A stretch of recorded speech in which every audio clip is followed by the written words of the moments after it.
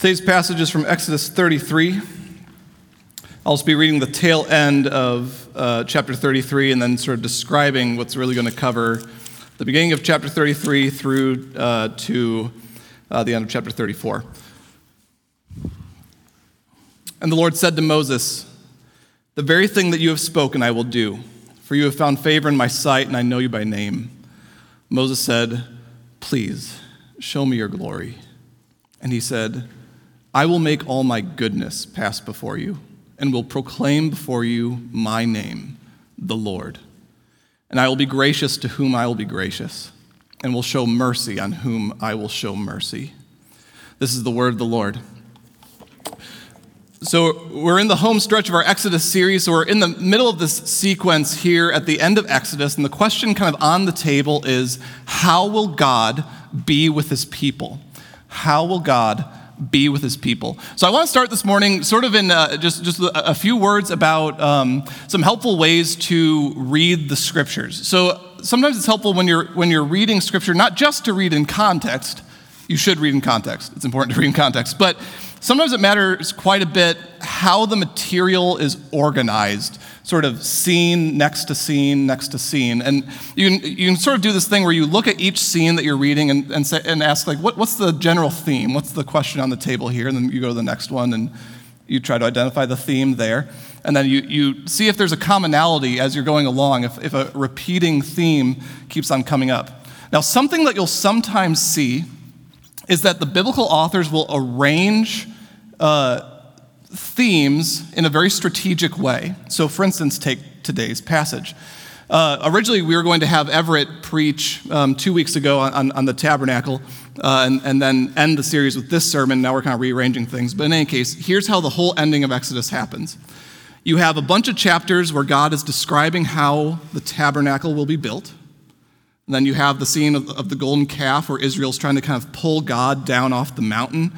And then you have the scene where God says, "I'm not going to be with my people anymore." Moses pleads with him, and God agrees to be with his people. And then again, you have a bunch of chapters on the tabernacle, just like you did at the beginning. And they're almost word for word the same. There are differences, but there's this strong emphasis on Israel going about exactly what the Lord described earlier. So what you have here at the end of Exodus, for really the last 15 chapters, is two bookends, tabernacle passages, and then in between you have the thing with the golden calf and this conversation between God and Moses. And all of them share a common theme, this question of how will God be with his people? The tabernacle is the house of God that he was going to use to be with his people. The golden calf incident, like we talked about, has a lot to do not only with worshiping other gods, but with actually trying to coerce the presence of God with them. So again, the question is about how will God be with his people? Today, the whole question on the table is, will God be with his people at all? And then finally, once that's been resolved, you return to this stuff about the tabernacle.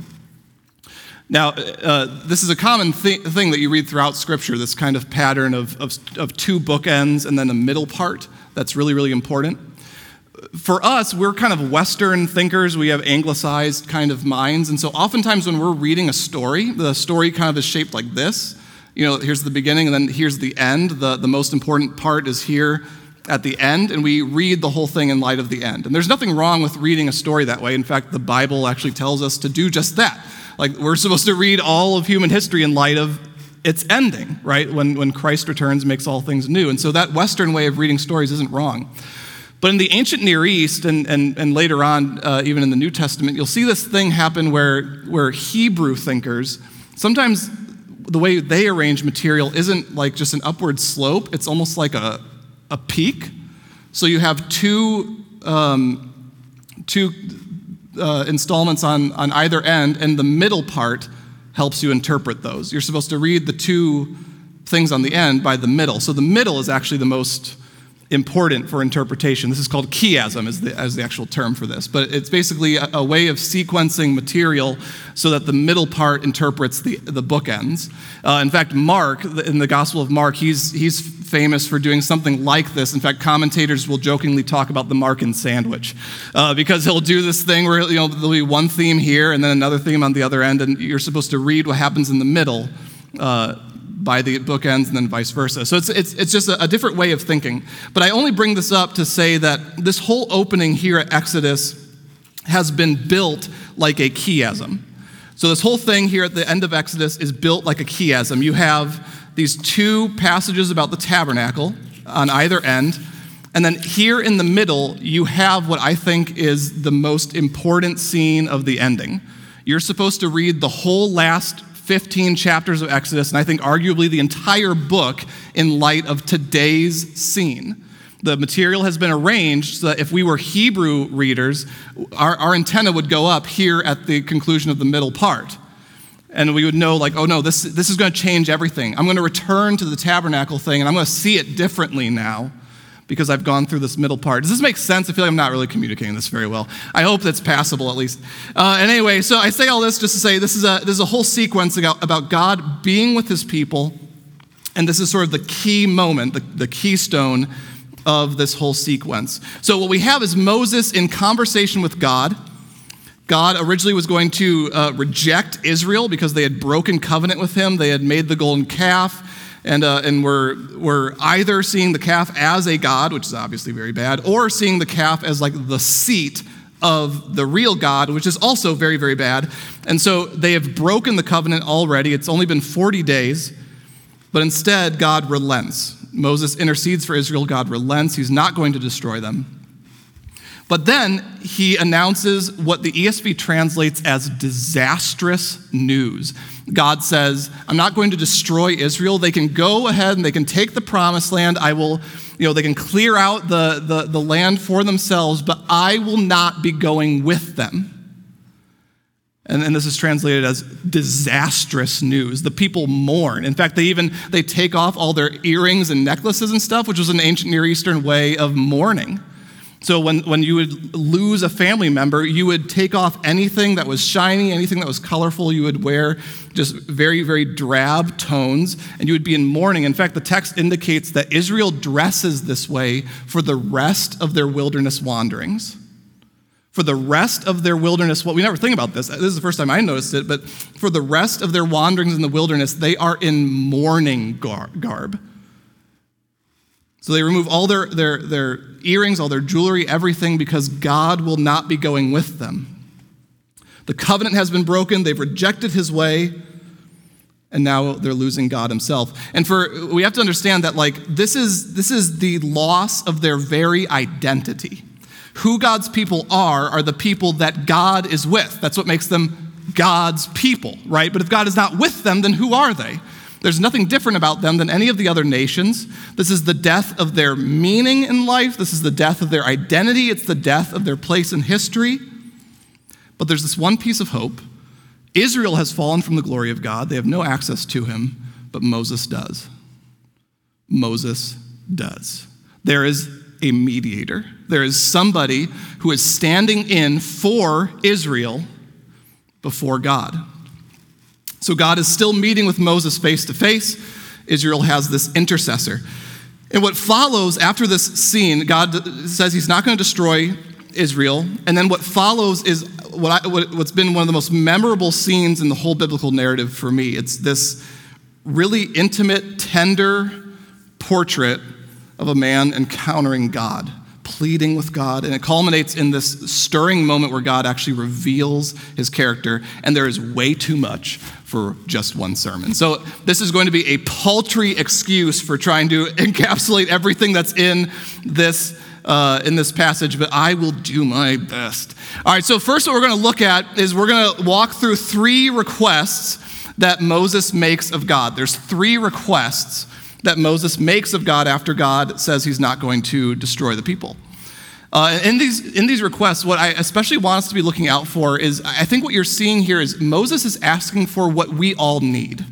Moses is asking for what the people of God need from God, okay? So the first thing that he asks for is he asks for God to show him his ways. He asks for God to show him his ways. Here's where the passage is at, chapter 33, 12 through 13. Moses said to the Lord, "See, you say to me, bring up this people, but you've not let me know whom you will send with me. Yet you've said, I know you by name, and you have found favor in my sight.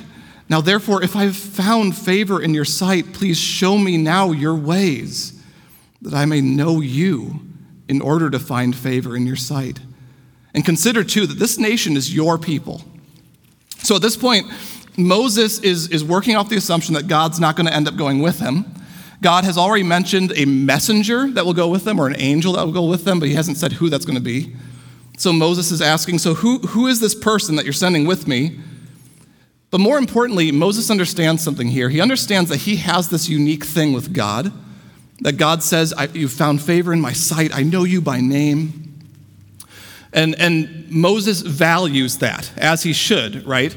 And what's so interesting about this moment is that what's way more important to Moses is not so much that he knows God, that's going to come into play, but at this particular moment, what's really important to him is that God knows him. There's this interesting pattern throughout the scriptures that we should think about where it seems as though the most important thing is that God knows you. I mean, as far as you knowing God, you ought to, and that's extremely important, but you're only going to get so far.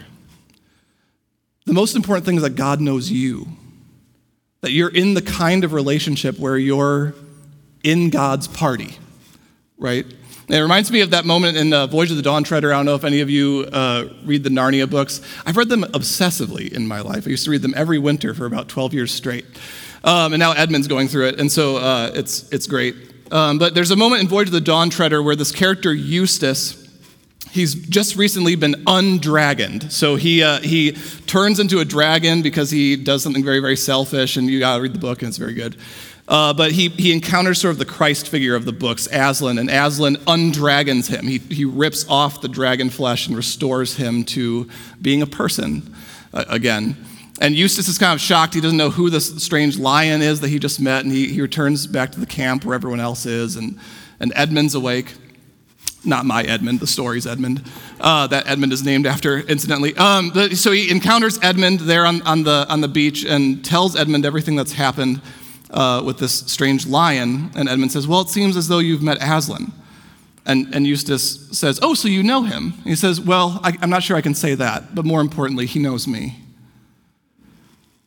And so at this moment, Moses knows that God knows him, that he's somehow in with God by a supreme act of grace. But he also knows that the scriptures make a point of saying that Moses was a very humble man. And so Moses knows his limitations. He knows that there's nothing biologically different between him and just any other Israelite. He is just as capable of sinning as all the rest of them. And so he asks to know God's ways. He wants to know what it is to act in keeping with the kingdom of the Lord so that he doesn't fall out of favor with the Lord. So he asks, show me your ways so that I might not lose favor with you. Secondly, Moses asks for God to go with them. Moses asks for God's presence. This is verses 14 to 17. And he said, my presence will go with you, and I will give you rest. And Moses said to him, if your presence will not go with me, do not bring us up from here. For how shall it be known that I have found favor in your sight, I and your people? Is it not in your going with us, so that we are distinct, I and your people, from every other people on the face of the earth? And the Lord said to Moses, this very thing that you have spoken I will do, for you have found favor in my sight, and I know you by name. So God tells Moses at first that he will be with him. It's less clear in the English, but in the Hebrew it's a singular thing. I'm going to be with you, singular, right? So at first God is saying, Moses, I'll go with you, but not with the people. And then Moses intercedes. Again, we have this image of Moses interceding on behalf of the people and saying, you have to go with all of us. If you don't go with all of us, then there's nothing different between us and all the other nations. The whole thing falls apart. How can you go with just me and not with all of us? And so God, again, is gracious in return. I'll go with all of you. The thing that you've spoken, I will do. And this is important for us to remember. So what this moment tells us is that the one thing that sets apart God's people, the thing that sets us apart from all other people, is not how awesome we are. It's not some natural goodness that we have. It's not our beard game, right? Which is considerable in this congregation. Lots of people doing a really good job. Cody tries. So it's not the beard game. It's something else. It's not about us. The thing that sets God's people apart is God with us. I hope Cody's live streaming. Otherwise, I just said something about him not in his presence. So I hope that wasn't sinful if that's true. He would say it himself. So anyway, so the thing that sets us apart is God with us. We are who we are because God is with us. Otherwise, we're nothing. Otherwise, we're nothing. In order to be what we've been saved to be, we need the Spirit of God working in and through us. God has promised us that His Spirit will be with His people. That is the thing that sets us apart. But we're also very aware of the fact that there are many congregations that walk not in step with the Spirit, rejecting what, they're unresponsive to the Word.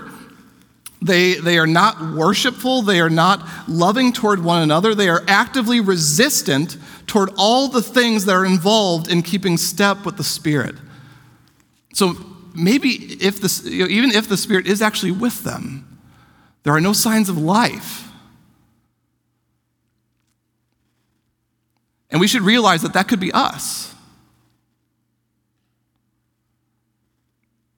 God's Spirit is with us, so we must walk in step.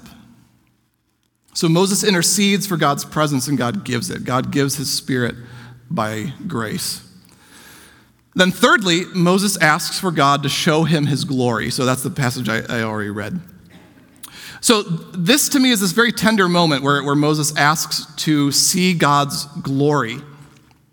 Moses has just interceded for the people, a people that Moses surely knows is going to fail again, and God has promised to be with them. And then Moses suddenly asks for something not for the people, but for himself.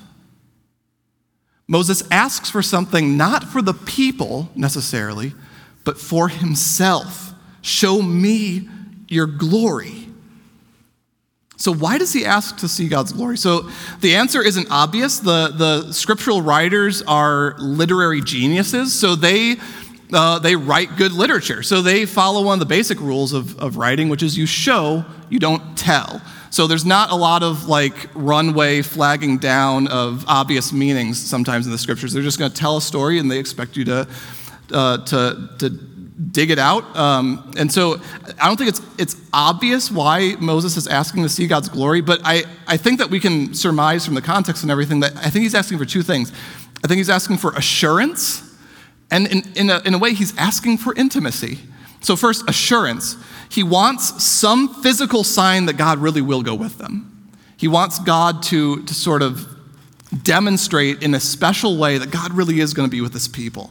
And the reason why I think that that's a big part of this is because God, soon after this, at the beginning of chapter 34, as he's preparing Moses for this encounter with God, he tells Moses to cut for yourself 2 tablets of stone like the first, and I'm going to write on the tablets the words that were on the first tablets that you broke. So the breaking of the tablets earlier was Moses' way of telling Israel the covenant is over, And so God, as he's preparing Moses for this vision, he tells Moses, also, while you're at it, bring new tablets.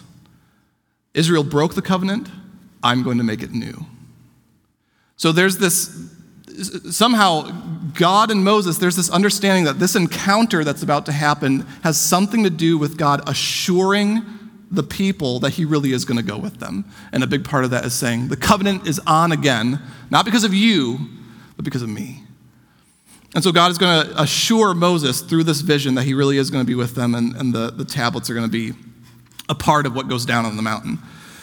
So I think there's also another side to this as well, which is that Moses wants intimacy with God.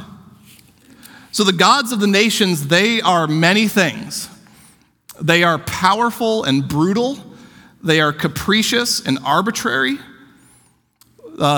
Moloch will ask you for your children in exchange for giving you convenience.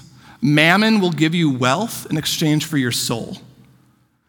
So the gods of the nations are many things, but one thing they are not is gracious. But here's Yahweh, who's been betrayed by a stubborn, hard-hearted people. He is rightfully poised to judge, and yet he keeps giving grace. What kind of God is this? That would be the question on Moses' mind. We tend to sort of assume grace. We sort of, like in a Christendom or post-Christendom culture, those of us who are Christian, we're almost unsurprised by the presence of grace in a deity. Moses would have been very, very surprised by the presence of grace in a deity. What kind of God is this? And so I wonder if a part of why Moses asks to see God is because he's really asking to know God. God keeps on saying, I know you, Moses. I know you by name. And now you have Moses asking, but can I know you? And what follows is one of the high points in all of the scriptural story. God tells Moses to show up at a certain place. He tells him to bring two new tablets. Moses asks to see God's glory, and God says yes, but then when God says yes, he doesn't say, I'm going to show you my glory. He says, I will make my goodness pass before you, and I will proclaim to you my name. Moses has one idea of what's about to go down. God has another idea of what's about to go down. So first he says, I'm going to show you my goodness. Moses asks to see God's glory, and he wants to see God's glory so he can be reassured, so he can know God, but then God says, I'm going to show you my goodness. So here's what we need to understand here. Knowing God is not about knowing what God looks like. That's not what it's ultimately about. So maybe a better way of saying that would be that you can't encounter the sight of God without encountering everything else about him too. You don't just see the sight of God, you encounter everything about God. So to flesh this out a little bit more, with people, you can be a beautiful person and be just an utter terrible bully, right? You can look good and be bad as a person. The sight of you isn't directly related to who you are as a human. You can also be very, very homely and be a wonderful person, right? For God, it is not that way. God is one, he is whole. The vision of God's glory is also the vision of his goodness. And so for Moses on the mountain, the most important takeaway for him is not going to be the light show, right? It's not going to be the song and dance. It's going to be the very goodness of God, the knowledge of who God is, which is why God is not only going to show his goodness, he's going to proclaim his name, he says. He's not only going to show his goodness, he's going to proclaim his name, which really just means that God is going to disclose who he is. The sight of God is not going to be without content. God is going to show Moses a vision of himself, and he's going to exegete himself, right? He's going to explain what Moses is encountering in the vision of God. And he says that he's going to proclaim his name. So God places Moses in the rock, and he passes before him. Moses is not given to see God's face. And again, we've talked about this before, but anytime you're hearing or you're reading passages about sort of the sight of God's back and his face, his hand, I think that this is the author's best attempt to grope toward what it was like to see God. So I don't know if what we're supposed to read here is that Moses literally saw a hand, or if there was an experience much like a hand covering something. God has no body, and so the vision that God is providing is a vision God is providing, right? So the unmitigated sight of God might be something else entirely. God has no body. And so, you never know if this is sort of Moses' best attempt at explaining what it is that he's encountering, but even so, the point is that there's some kind of vision of God, an encounter with life itself, the source of life itself, with nothing between you and it, that the scriptural writers refer to as the face of God, and it kills people. That the encounter of life itself in the face of God, we are not prepared as we are to encounter that, and we die when we do. So Moses is concealed from seeing the face of God, and instead he sees what he describes as God's back. And as this vision is passing before him, the voice of God is proclaiming his name, and here's what God says. The Lord passed before him and proclaimed, the Lord, a God merciful and gracious, slow to anger, and abounding in steadfast love and faithfulness, keeping steadfast love for thousands, forgiving iniquity and transgression and sin, but who will by no means clear the guilty, visiting the iniquity of the fathers on the children, and the children's children to the third and fourth generation. And Moses quickly bowed his head toward the earth and worshiped. I want to unpack this. The Lord, a God merciful and gracious. God does not relate to us as we deserve. As with Israel, God relates to us as we don't deserve. In mercy, he withholds the judgment we should get. In grace, he gives us the gifts we shouldn't get. It is God's nature to give grace, to forgive. Moses asked for mercy, and he didn't need to ask twice. God is given to grace. He is slow to anger. God is just. But out of his desire for repentance, his justice is slow in coming. He is not rash. He isn't functioning on a hair trigger. He isn't just waiting for you to do something to make him mad. His posture toward us is for our good. He desires that we would be in his kingdom. He is patient in love. He is abounding in steadfast love and faithfulness. So these two concepts are linked. Whenever you see the phrase steadfast love in your Bibles, it's usually translating the Hebrew word chesed. Chesed is a covenantal term. It's describing this constant, enduring commitment of yourself in love. The closest analog that we have is the love that couples vow to each other in marriage. It is a love that is joined through promise. God says that who he is this kind of love, chesed, and that he is faithful to it. He makes his vows and he keeps them always.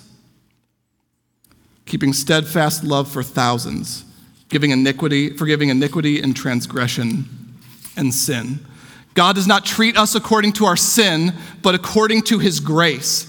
Not according to our merits, but according to Christ's. This isn't a new development in God's character they just came up with in Bethlehem. It is who God is. He is forgiving.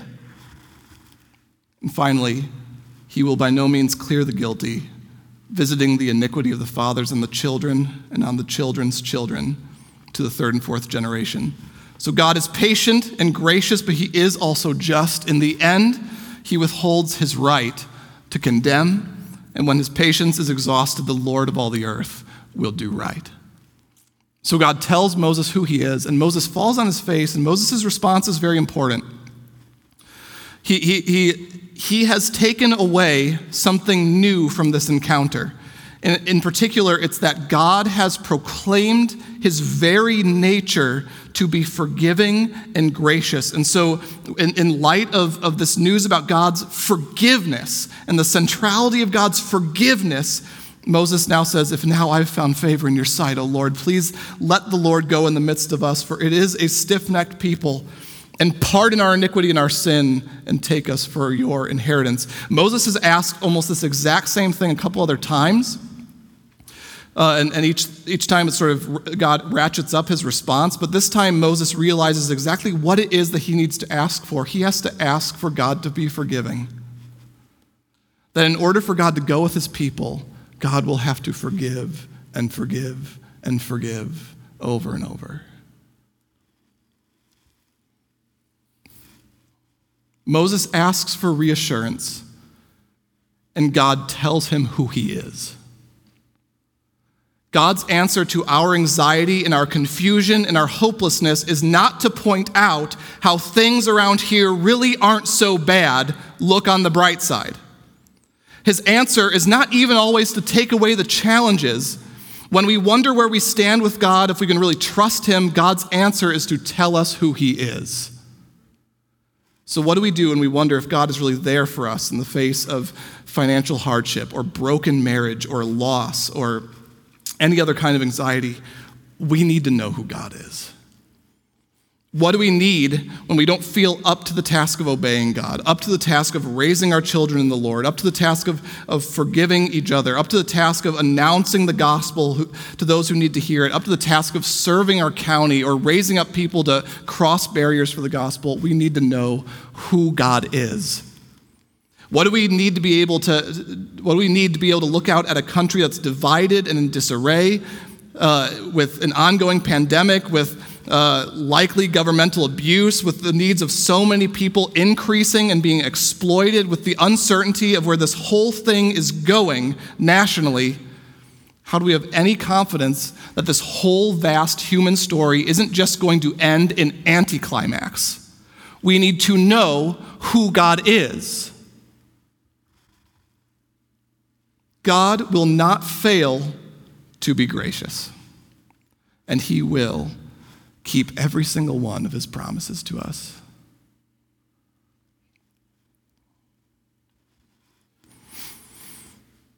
The question at the start today was, how will God be with his people? So there's two ways to ask the question, how, right?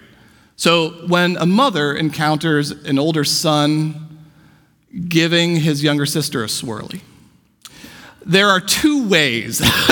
How can I philosophize about this? So there are two ways in which a mother might ask, how could you have done this? One, I'm going to call the logistical question. Like, how did you make your sister's hair look like a McDonald's soft serve? To which the son is going to be like, I put her hair in the toilet bowl and I flushed it. So that's one way of asking how, the logistical side. But there's another way of asking the question how, sort of the moral side. How could you have done this? Right? So the question at the start today, how will God be with his people? Next week, Everett is going to answer the logistical, this is practically how it's going to happen side of that question. That's going to be in the tabernacle. Literally, what are the logistics of how God is going to be with Israel? But today we're asking a different kind of question. We're asking sort of, how will God be with his people without striking out at them, right? How will God be with his people in grace? And the answer is that he will do it through forgiveness. God will be with his people through forgiveness. And what Moses saw on the mountain, like what he was overawed by, what brought him to his knees, wasn't even the half of how God was going to be with his people through forgiveness. The grace of God came to him through the tabernacle in the desert, but it came to the world through the tabernacle of Jesus' body. When we wonder if God is with us, we can look to a stable on the outskirts of the city of David where God's graciousness led him to become one of us. We look to the feeding trough where the one through whom all things were made is cradled. We look to the infant born not into wealth but into poverty, subject to our frailty, vulnerable to our death. We look to the incarnation, to the God who did not mourn to be with us, but came eating and drinking and delighting to feast with sinners. And wherever he went, the kingdom went with him. That is how we answer the question, how will God be with us? He will do it through joyful acts of grace and forgiveness. As it was then, so it is now. God will not abandon us. That God will not forsake us. He will be with us as he always has been by grace. I think a question that I want to ask you guys this morning is, do you know that God is with you? Do you know that God is with you, Christian? Because so often I think we forget. God is with you. God is with you. By the grace of Christ, God is with you. So walk with him. You are not alone. You aren't being called to respond alone. God is with you.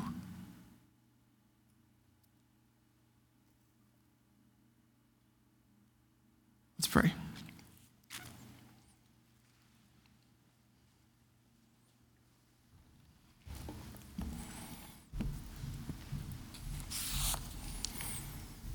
Lord, as I approach you in prayer, I'm going to read some song lyrics by the ever folksy Rich Mullins. So I think he puts a lot of this into good language. So if you guys will listen as I read this, and I'll pray. So these are lyrics from the song, Surely God is With Us. So who's that man? He says he's a prophet. Well, I wonder if he's got something up his sleeve. Where's he from? Who's his daddy? There's rumors he even thinks himself a king, of a kingdom of paupers, simpletons and rogues.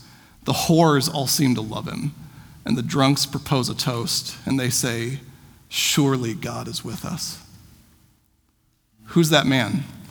Says he's a preacher. Well, he must be. He's disturbing all our peace. Where does he get off? What's he hiding?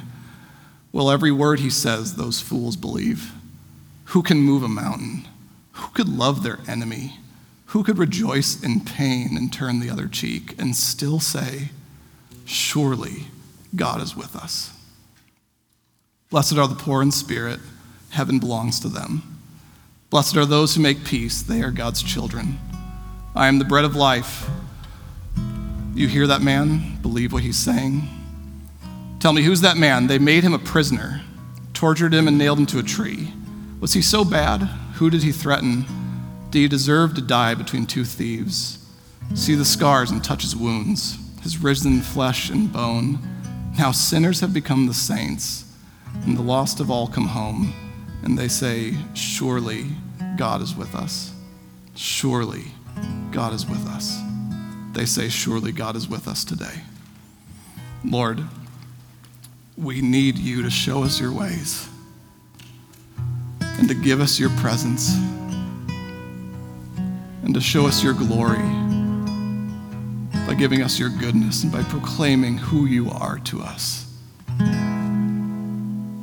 Lord, give us yourself. And I pray that we would walk in step with your Spirit every day.